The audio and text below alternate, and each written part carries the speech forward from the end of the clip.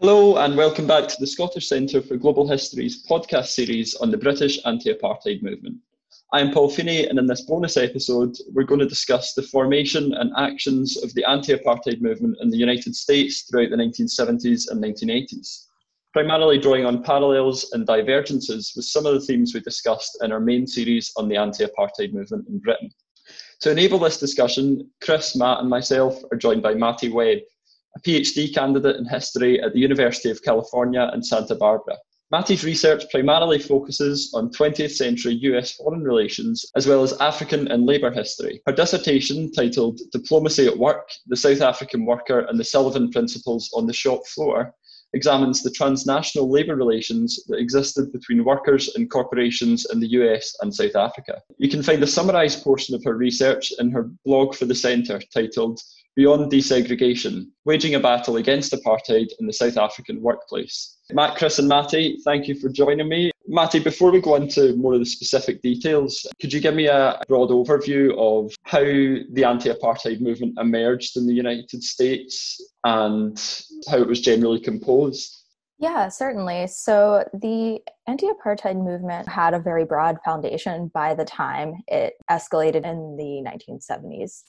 So intellectually speaking, the anti-apartheid movement had its origins with Black internationalism and this longer history of Pan-Africanism, and ultimately grew with the proliferation of anti-colonial politics in the post-war period. So it was always clear to American anti-apartheid activists that colonialism, apartheid, and racial discrimination were interrelated and were very global in nature, not just confined to the United States.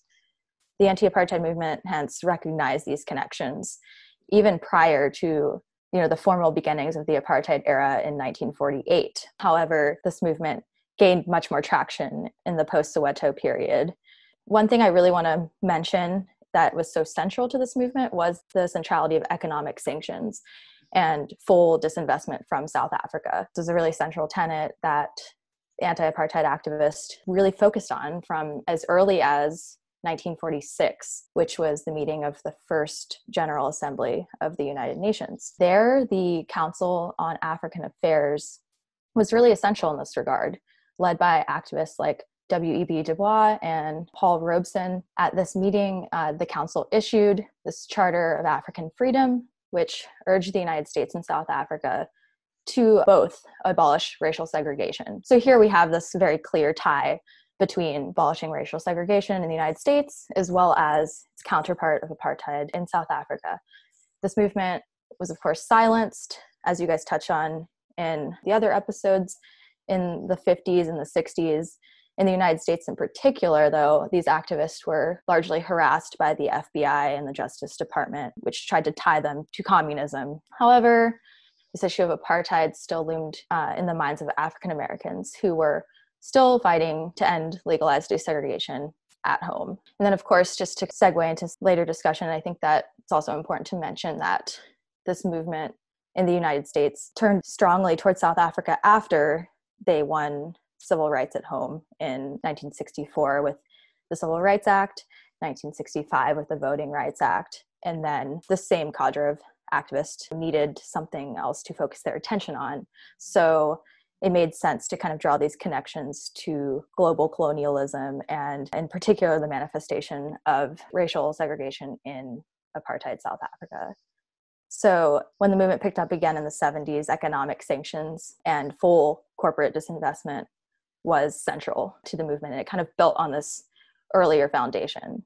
So you touched mainly on two key points there. The first one being this broad history of pushing for economic sanctions against South Africa, which goes all the way back to 1946. And you also touched on the importance of this race element that was still prevalent within Britain, but wasn't as stark as it was within the United States. I'll start with the economic sanctions. Was that a congruent message all the way through the construction of the anti-apartheid movement from 1946 up until the 1970s and 80s? Or did it waver as other issues came to the fore? That's a really good question. Economic sanctions did not waver in the time period between the inauguration of the apartheid regime and the ultimate culmination of that battle with the Comprehensive Anti-Apartheid Act in 1986, which passed over the veto of President Ronald Reagan with broad support from Congress. So economic sanctions maintained a really central foothold in the minds of activists. And the only sense of wavering came to the fore with something like the Sullivan Principles and kind of just this hesitant approach to how to target apartheid from the perspective of more moderate activists or even people who favored being more patient and giving South Africa time to reform apartheid before calling for a full disinvestment of corporations.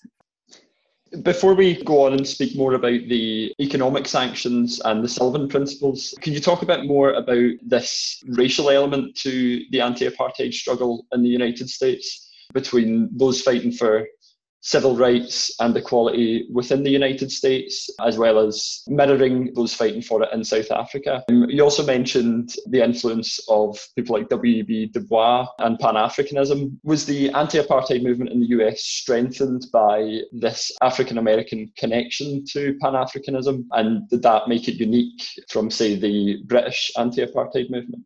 Certainly. And I think just to give an example of how this was articulated, we can look at even Malcolm X. So Malcolm very clearly tied apartheid to segregation in the United States, once noting if South African racism is not a domestic issue, then American racism is not a domestic issue.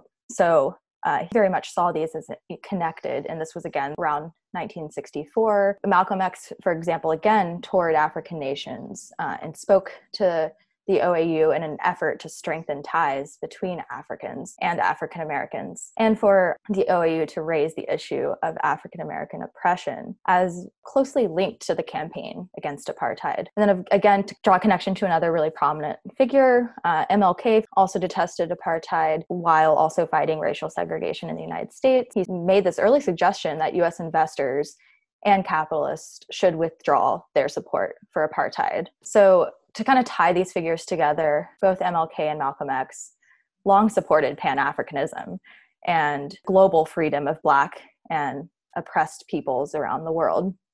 And then eventually we'll have people like Stokely Carmichael, Randall Robinson, Charles Diggs join and give this movement further life after the passing of Malcolm X and MLK. So these really prominent civil rights activists saw the global situation through the lens of segregation and colonialism. And of course, the anti-apartheid movement became so powerful because of these ties to civil rights movements and that foundation that it had prior to events like Soweto. I mean, I appreciate this is jumping ahead a little bit, but in the 1980s, the US government quite actively court Buthelezi and promotes the self-governance of the Bantustan. So how does this problematize the efforts by anti-apartheid activists in the US in the 1980s as the government seeks to create ties and deals with leaders like Buthelezi?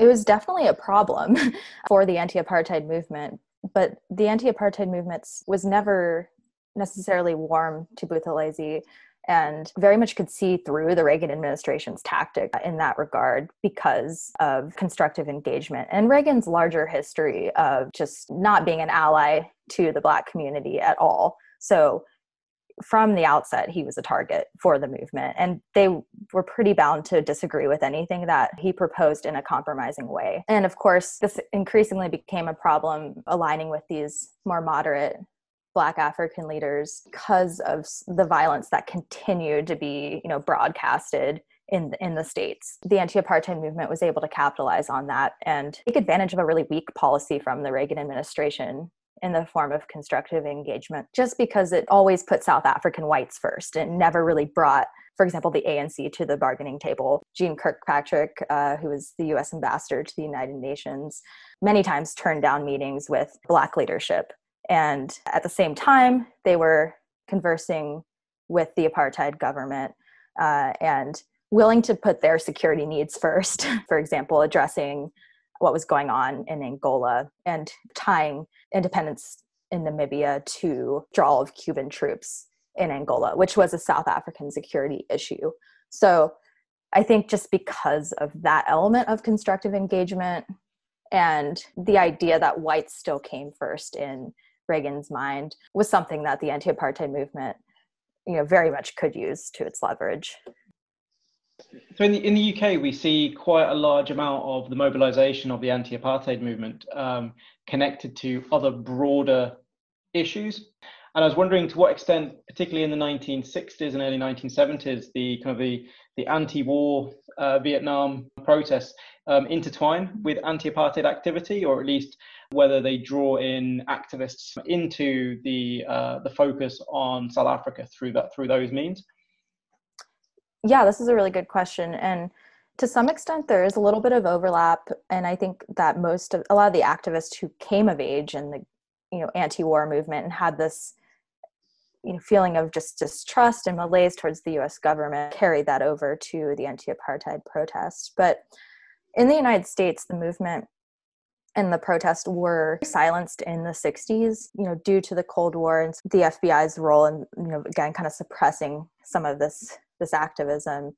But then in the 70s, you have some kind of instances of activism with like the Polaroid, workers movement, and then in the early 70s. But again, this doesn't really heat up so much again until 1976 with Soweto, and then on college campuses doesn't have a huge presence until the 80s, with kind of, again, going back to Ronald Reagan being this clear target for activists. And so a number of the activists who came of age in the Vietnam War movement gravitate towards fighting against apartheid in South Africa, but there wasn't so much overlap just because the movement in the United States didn't robustly make this scene until the 1980s. You mentioned the impact of the multinational corporations being one aspect of this multi-pronged attack on the apartheid state. A lot of your research is focused around Leon Sullivan, the civil rights leader and businessman, and the creation of the Sullivan Principles in the 1970s. Could you speak a bit about both Leon Sullivan and the Sullivan Principles, as well as the influence that they had on the wider struggle against apartheid? Yeah, so the Sullivan Principles, just to kind of give a definition, were a voluntary corporate code of conduct meant for U.S. corporations operating in apartheid South Africa. Their namesake is Reverend Leon Sullivan, who was an African-American Baptist minister in Philadelphia. So Sullivan very much fits the mold of this anti-apartheid activist who was steeped in the civil rights movement, took that knowledge and applied it to apartheid in South Africa. He was a veteran of the civil rights movement and a recently appointed member of the General Motors board of directors. He was actually the first African-American to hold that position. So this was a big deal. And he ultimately crafted the principles and released them with the support initially of about 12 signatories in March of 77. The code eventually peaked with 184 signatories in 1986. And just to, put this into context, that was out of a total of 350 U.S. corporations stationed in apartheid South Africa. The logic of the Sullivan Principles was essentially this: if you can expand capitalism and further develop the free market, racism will come to an end. So Sullivan thought that enlightened business practices that empowered Black workers on the ground in South Africa would be the most efficient and purposeful way to bring down the walls of apartheid through peaceful and economic means, all the while avoiding conflict with the South African government. So this was essentially marketed as an alternative to economic sanctions, or the robust mandatory economic sanctions that the movement was promoting. And this code of conduct had 6 tenets, things like non-segregation of the races, equal pay for equal work, and then even increasing number of Blacks and other non-whites in supervisory positions. It evolved over time, including eventually an amplification that allowed Black workers to join multiracial trade unions. So the impact of the code, of course, is very mixed. It ultimately did not succeed in ending apartheid. Sullivan eventually sort of abandoned the code in 1987 and called for all corporations fully exit South Africa. So again, just because of the result and just how long the code was in play without overtly ending apartheid, scholars tend to be fairly critical of its impact and question some of the ulterior motives of the Sullivan team in targeting apartheid. It does seem that from what you've said about the Sullivan principles, it's almost a move from the grassroots emotive connections of, say, the civil rights struggle or the anti-Vietnam War movement to a much more bureaucratic and pragmatic way to both negotiate with the apartheid state and help bring about a gradual reformist stance against apartheid. Within that, you mentioned the ulterior motives of some of the companies involved within the Sullivan Principles. In its inception, would you say that Sullivan and those principles would have rather been more radical, but were privy to the political circumstances of the time? Or were their impact deliberately minimised to help business interests from the outset? I think a lot of this is because Sullivan was very much stymied by corporations, in particular General Motors. So if you look at Sullivan's speeches and his writings, he very much wanted apartheid to come to an abrupt end. In the early 70s, once he was appointed to the board of General Motors, he gave a speech calling for General Motors to get out of South Africa, and had to eventually backtrack on this. It received a lot of criticism, and the chairman of General Motors said, we need to find a way to stay, but portray to the American public that we are doing good. We are making changes, and we care about the workers in South Africa. So he very much compromised his Sullivan principles, and throughout their tenure, Sullivan would many times state that he was disappointed with corporations and he wanted them to do more. He gave a speech at Wits University in Joburg in, I believe, 1983, calling for corporations to go beyond the principles, saying that this is actually just starting point. I want you to actually improve the lives of workers outside of the workplace. But as time went on, corporations clearly weren't taking, clear steps to better the lives of workers outside of the workplace. They were more or less relying on Sullivan principles as a way to hide their operations in South Africa and say that, we're desegregating the workplace, we're raising pay for Black workers. But once workers left the workplace, many of them who were interviewed by auditing companies would say, it doesn't matter, my life hasn't changed because of these principles. And as time went on, Sullivan stuck to his gut feeling that apartheid needed to end, and that corporations greatly disappointed him by doing so little. And then, of course, the principles were never made mandatory, so that was also an issue. They were very much toothless, and companies did not have to sign them to remain in South Africa. So one thing that really strikes me is that this is quite clearly part of the capitalist system and maintaining forms of capital, whereas the anti-apartheid movement in Europe is largely associated with being a leftist and to some extent communist inspired movement. So was there any disconnect between the activists of the anti-apartheid movement in the US, who may have been more left-leaning, and then their critique or intersection between the Sullivan principles, which are still fully wedded to a capitalist model? Now, I appreciate the US's political system at that time, and its stark anti-communism probably played a big part in this. But I was wondering whether you knew anything about this or could tell us a bit more about it. Certainly. So Sullivan and the Sullivan principles were strongly disliked by the larger anti-apartheid movement, and particularly the leftist element of the movement. On the other hand, they did receive support from more moderate activists. So, for example, the NAACP was in support of the Sullivan principles largely, whereas organizations like Trans Africa, which was a lobbying organization for African American and Caribbean affairs, very much objected largely to the Sullivan principles because they were fighting for economic sanctions. They were wanting more. So, again, Sullivan was not universally liked by the broader anti-apartheid movement. And many activists were critical because they saw the principles as prolonging, the lifeline of apartheid, as saying, this isn't helping, this is actually giving corporations an excuse to stay in South Africa, kind of an out for them to avoid excess criticism. So that kind of was something that really stymied the anti-apartheid movement. And for example, a report commissioned to investigate the Sullivan Principles in South Africa. And Elizabeth Schmidt was the author of this report called Decoding Corporate Camouflage, gave, a really damning critique of the Sullivan Code. And it's based on the title, corporate camouflage is a way for corporations to hide their operations and what's really going on in South Africa from, shareholders and the American public more broadly. Yeah, and so building on Matt's question, there's some really striking parallels with context here. And while obviously we pointed out some of the differences between the American and the British movements, particularly in how they emerged, this debate around constructive engagement, code of conduct is happening in Britain as well. There's a big concern in the mid-1970s about treatment of black workers by British subsidiaries in South Africa.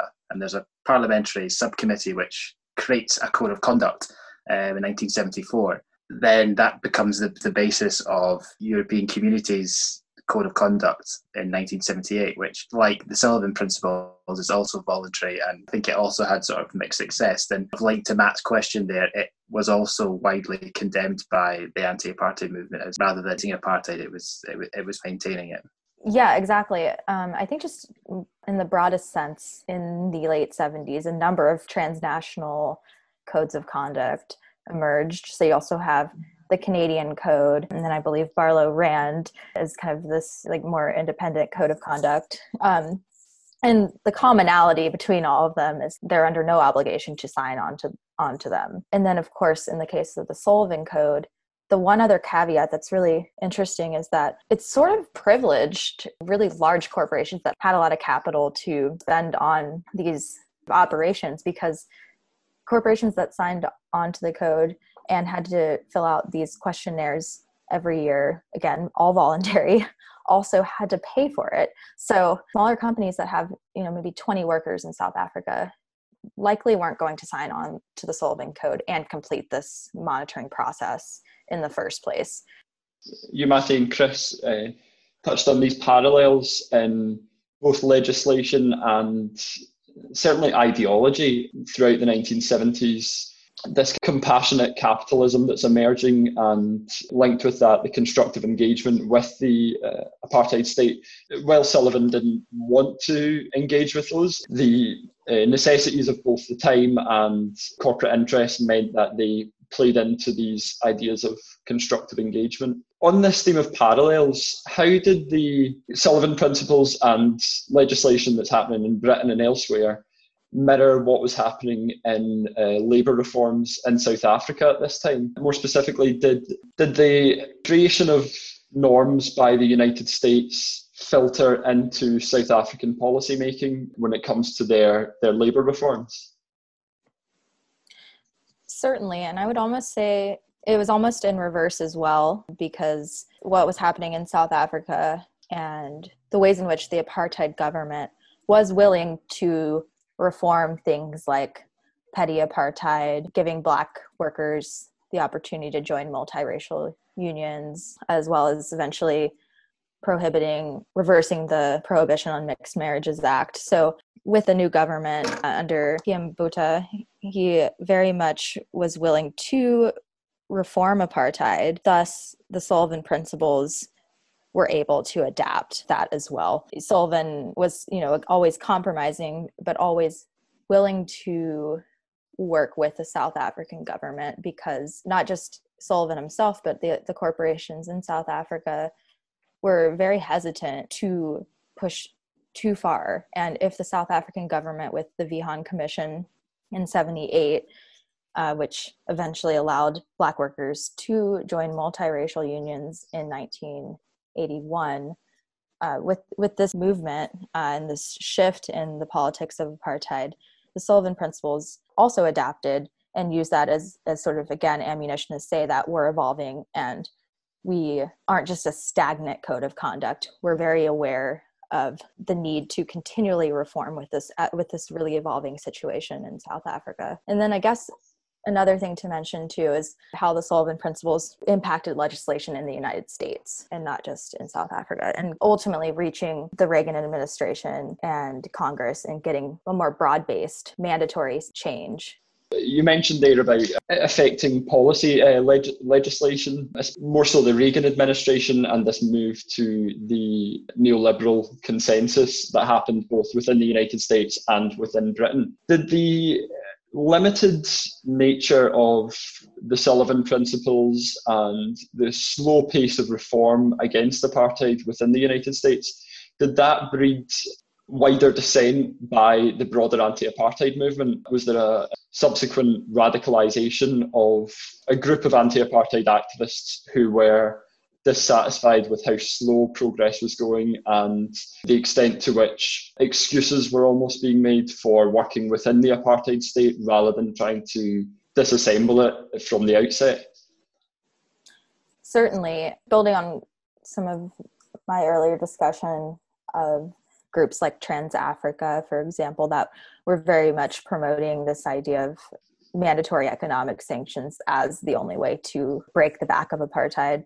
They were always largely opposed to the Sullivan Principles. And Trans-Africa, which was led by Randall Robinson, a really prominent anti-apartheid activist who had connections, to the Congressional Black Caucus and, other leadership in DC, helped form the Free South Africa movement, which was a more grassroots protest-based arm of Trans-Africa and would protest outside of the South African embassy in DC, calling overtly for economic sanctions as the main agenda.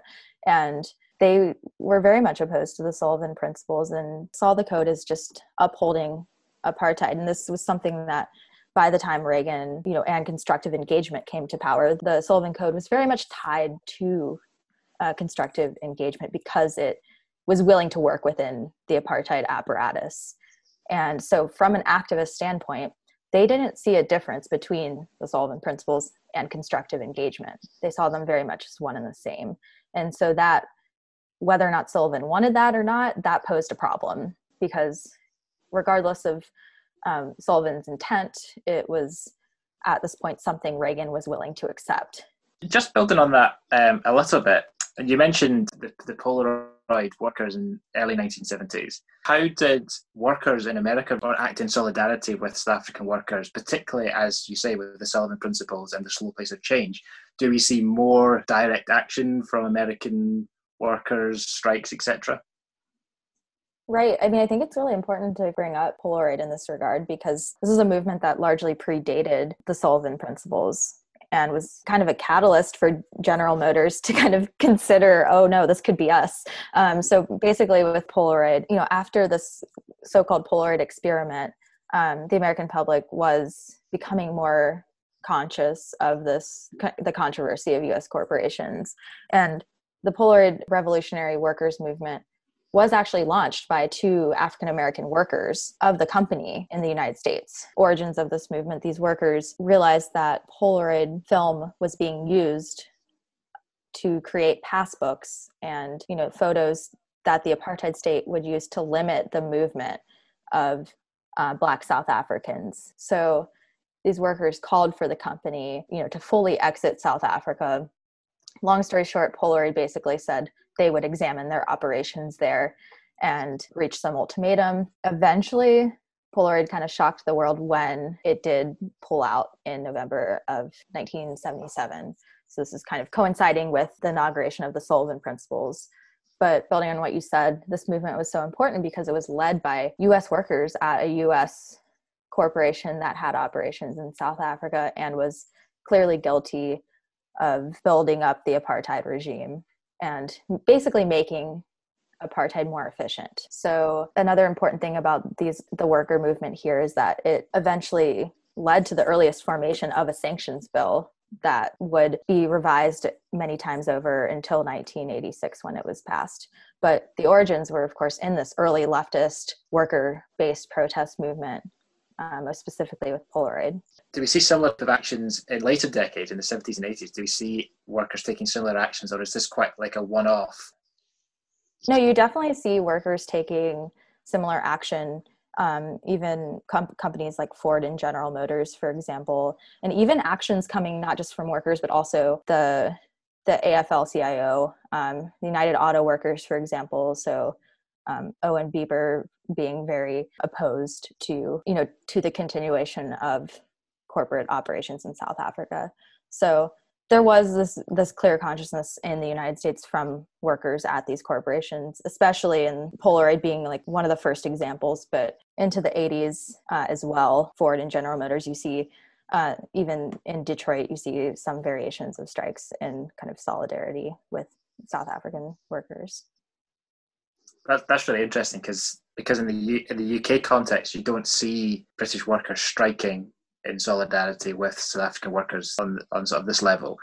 Not to say that trade unions weren't supportive of the anti-apartheid struggle, they just expressed that in different ways. A lot of them were very closely linked to the anti-apartheid movement in Britain, and actually, in the 70s and then particularly in the 1980s, basically funded the movement almost single-handedly at the time. It's just interesting to see this greater propensity to take a more direct action approach in the US context than among workers than in the UK context. Building on that, Chris, I think there's also almost a flip between our kind of common perceptions of activism within Britain and within the United States. Certainly popular activism within Britain is seen largely as working class solidarity and class-based.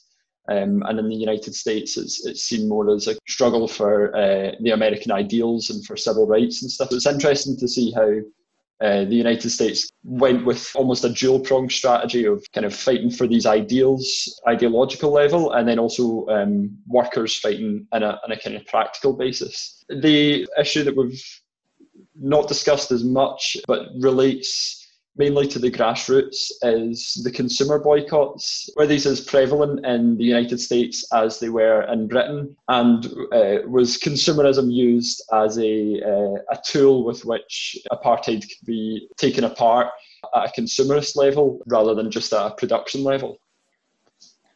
Yeah, I was honestly just about to go there too, because in the case, again, of Polaroid, they just in the first quarter of this consumer boycott, 1971, they lost about $4 million in sales. So these were very effective measures.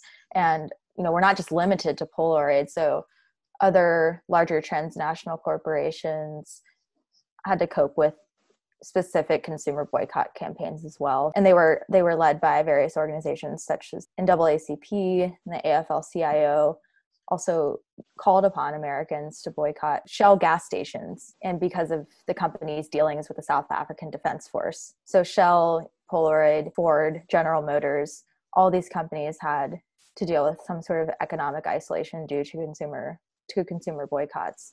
And then kind of building off of that too, students and anti-apartheid protests on college campuses very much were another factor emerging in tandem with some of these consumer boycotts.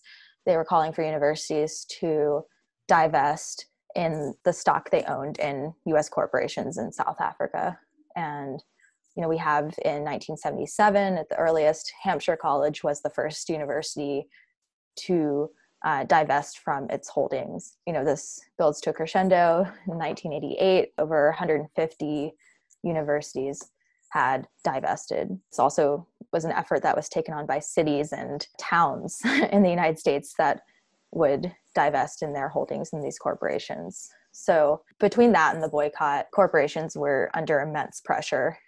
And I believe in the earlier episode too, another type of boycott you guys were discussing was the sports boycotts, which was also another factor just to add to the pressure that South Africa was facing, as everyday people were able to kind of have an impact more or less without being tied to some of these organizations. They didn't have to, physically go to the South African embassy to get arrested, sent to jail for protesting apartheid to have an impact. And I think that's kind of why the movement had so much appeal to people.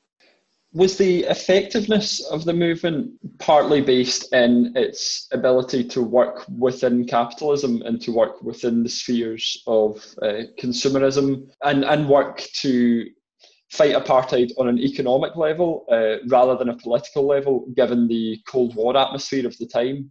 Did the choice to work within the spheres of market principles and neoliberalism, did that help the anti-apartheid movement in the United States get around this issue of being seen as a Marxist organisation, or was that still a threat amongst those who were on the right in America?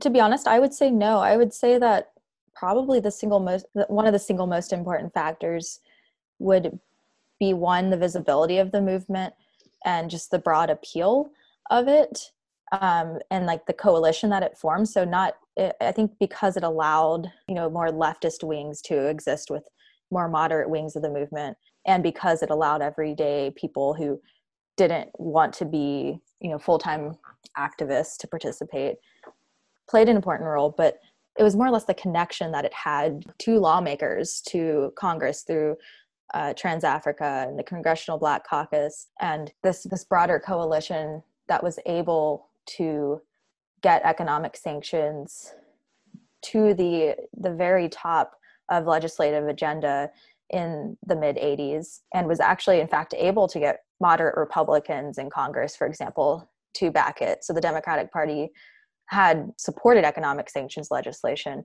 but it was the fact that it could be this sort of bipartisan issue that Congress could use to even override the policies of the Reagan administration and sort of executive power, which I think is just very unique. And I guess to your point, to some extent, yes, it could be sort of the moderate nature of the movement that allowed it to, subvert some of maybe the interpretations that the Reagan administration was portraying onto it. But on the whole, I think that had to be combined with Reagan's really weak constructive engagement policy, and the fact that the media was portraying this violence in South African townships, and the South African government wasn't changing, it was allowing it, and Reagan was supporting it, was just such a bad look, and really spoke to its very clear failures. Apartheid was not ending, it was getting much worse.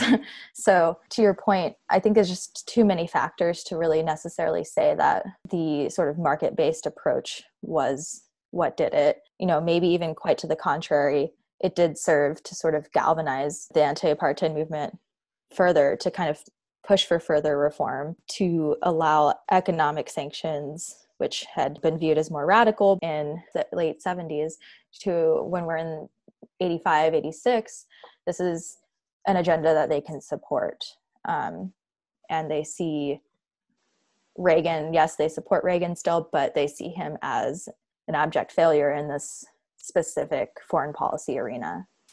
You mentioned the sports boycott there, and we obviously in previous episodes have talked quite extensively about the sports boycott in the UK.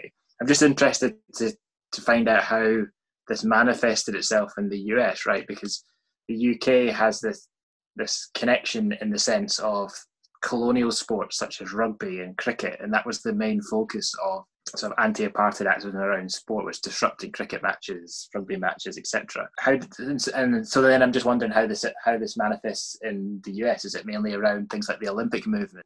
With regards to the sports boycott, you're definitely right. The Olympic sports and sort of South Africa's banning from the IOC was major, but I also think that another good example of, I guess, maybe sports-based activism too is Arthur Ashe, and his fight to get a visa to play in South Africa brought so much attention to the cause in the United States. He basically was denied a visa by the South African government on the basis of his political statements against apartheid, but simultaneously, as he pointed out, the South African government was perfectly fine issuing visas to white athletes who were, criticizing the South African government. So it was very clear that it was purely on the basis of race. So yeah, it seems like the concurrent theme throughout this podcast has been economic sanctions and the move of companies both symbolically and practically to divest from the apartheid state. This culminated in 1986 with the Comprehensive Anti-Apartheid Act. Could you speak a bit about how influential this act was and the influence of the anti-apartheid movement in shaping this legislative decision?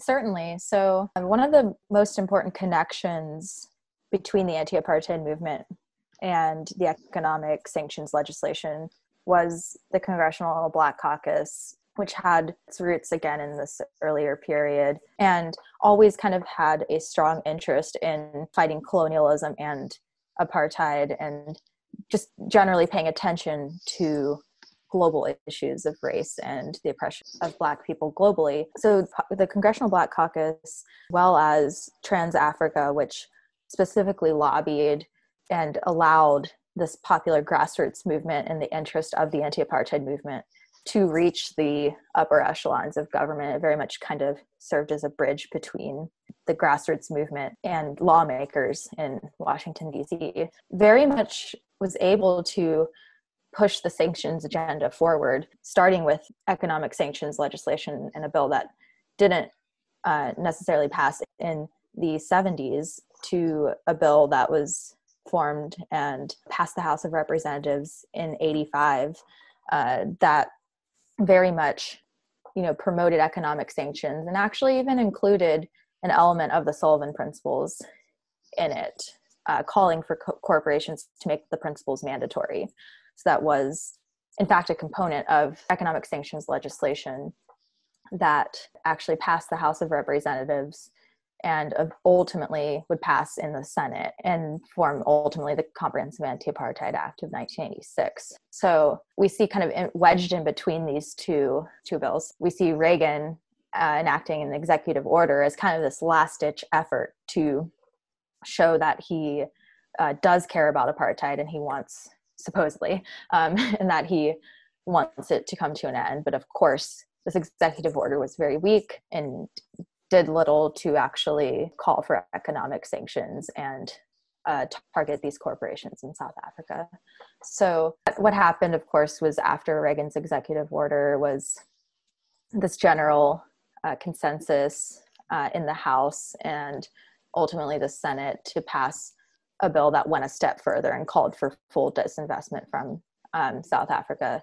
The Senate rejected full disinvestment, but would ultimately improve this Comprehensive Anti-Apartheid Act by a very large margin in August of 1986, and then would later override President Reagan's veto. And that was kind of the culmination of years of protests by the anti-apartheid movement, starting at this grassroots level with an interest in workers, then eventually holding strong through the challenges of Reagan's determination to stymie the movement, getting support from Republicans and Democrats alike to pass this broad-based legislation that broke the economic back of apartheid and eventually led to the exodus of most companies doing any business in South Africa. I think the Comprehensive Anti-Apartheid is a really interesting example, and it's making me think about the British context. And I always think of the anti-apartheid movement in Britain as being this really broad-based coalition, which it was, but mainly of those on the sort of the centre leftwards, if that's the best way to put it.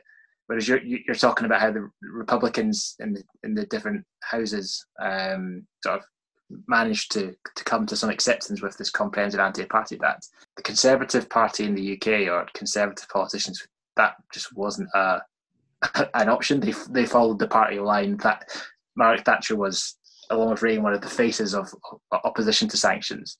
It's interesting that the anti-party movement in the US were able to bring in Republicans, whereas the anti-party movement in Britain struggled. And it might be something to do with the nature of the political system, in terms of being able to almost subvert the president in this case through the houses, whereas in the UK you don't really have that because it's the main party proposes legislation and then people vote on it, and Thatcher is unlikely to have ever put forward a comprehensive sanctions plan. I mean, she did agree to some sanctions, but sort of limited ones. But so it's just a really interesting comparison. Yeah, I think that's really interesting too. And that's something that, again, even as an American in today, especially in today's political climate, you just can't imagine that happening. Yeah. Because to override a veto, it's 2/3 majority in both houses. So, I mean, this is something that it's very hard to come by. So, particularly too with Reagan still maintaining popularity within the Republican Party, the fact that people were able to, vote against him, speaks to kind of the robustness of this movement and the ways in which apartheid in the context of the late 80s was just so morally repulsive that traditional supporters of South Africa, especially as kind of an anti-communist ally, were able to say, no, this is enough, or this is too much. We need to kind of do away with this morally bankrupt policy. Just lastly on that is the Comprehensive Anti-Apartheid Act, as you've both stated, is huge in terms of its scope, and also it acts as the culmination of both the grassroots activism of the anti-apartheid movement, as well as the more bureaucratic structures helping to shape this act and helping to go across party boundaries and bring forth an act that's going to put economic sanctions and stifle South African economic activity. So how influential was this act internationally, given that by 1986, the United States is culturally, economically, politically at the forefront of all sort of ideologies and stuff like that? So how influential was this act in causing other countries to follow suit and causing the UN to take further action? Or were the US behind on this? Just to quickly summarize, I mean, the United States had, as well as Britain, having seats on the Security Council, had throughout most of the apartheid era been the sole votes opposing any sense of mandatory sanctions against South Africa. There were different types of sanctions, I guess. There was a mandatory arms embargo that the United States voted for in the Security Council that was adopted in 1977. So this was kind of a tenet of Jimmy Carter's policy, a mandatory arms embargo. And then it was, again, it was in place until the end of apartheid in 94. But this broad-based sanctions legislation was something that the United States, together with Britain, voting against for a very long time. So they were kind of in opposition to this global trend of disdain for apartheid and support for economic sanctions. Because in that sense, I would say the United States was very slow in adopting these measures. Yeah, and I think the same for the UK as well. It was very slow. And where the UK signed up to sanctions, a lot of that was through institutions such as the Commonwealth or the European Community. And particularly the Commonwealth was really pushing the British government to do so much more than it was willing to do. And they were really critical of Margaret Thatcher in particular and her approach. So I think things like, as Mattie says, the Comprehensive Anti-Apartheid Act is sort of like the US coming to the party, but then it's also it's the same for Britain as well. It was extremely slow to react to growing demands, even in the 80s, for more comprehensive sanctions. Just as a kind of last question, despite the US being slow in undertaking this legislation and despite other countries going forth with it beforehand, was it this act, at least in an international sphere, that was the final nail in the coffin for the economic argument against apartheid and the bankruptcy of it, both in practice and as an idea? Certainly. And a lot of that is even echoed in the statements of South African state presidents. So President Botha, the state president during most of the Reagan era, he was quoted as saying something to the effect of, once sanctions are imposed, pretty much we're done. We can't, survive in this state and that apartheid. We'd have to make some sort of compromise. So in the early 1990s, another factor too is at this point, de Klerk's in power as the South African president, and he makes steps towards reconciliation, releasing Nelson Mandela and political prisoners. And at this point, there are a number of other factors, but it's clear, I think, to the international community in South Africa that sanctions really were the nail in the coffin, just because the United States has been kind of the lifeline for South Africa throughout this period. Again, kind of on top of that, there was a global recession in the early 80s, so that kind of just added fuel to the fire and made it even harder for South Africa to really survive kind of as this international pariah. Yeah, I would just echo a lot of what Mattie's just said there. And I suppose the Comprehensive Anti-Apartheid comes at around the same year as the Barclays withdrawal, which is sort of seen as a big moment in the economic sanction story in Britain. So it's all happening at the same time amidst this around sort of growing resistance in South Africa, growing repression in South Africa in the mid-80s, and these landmark pieces of legislation, but in Britain, sort of things like Barclays pulling out all sort of come to a head and basically make apartheid economically unworkable going forward. Guys, I'll end it there. Thank you so much to Mattie and Chris and Matt for really helping us draw out some of the more international elements of both the United States anti-apartheid movement and the British anti-apartheid movement, as well as parallels between the two movements and some areas of divergence as well. So yeah, that concludes our bonus episode of the Scottish Centre for Global History's podcast series on the British and American anti-apartheid movement. Thanks.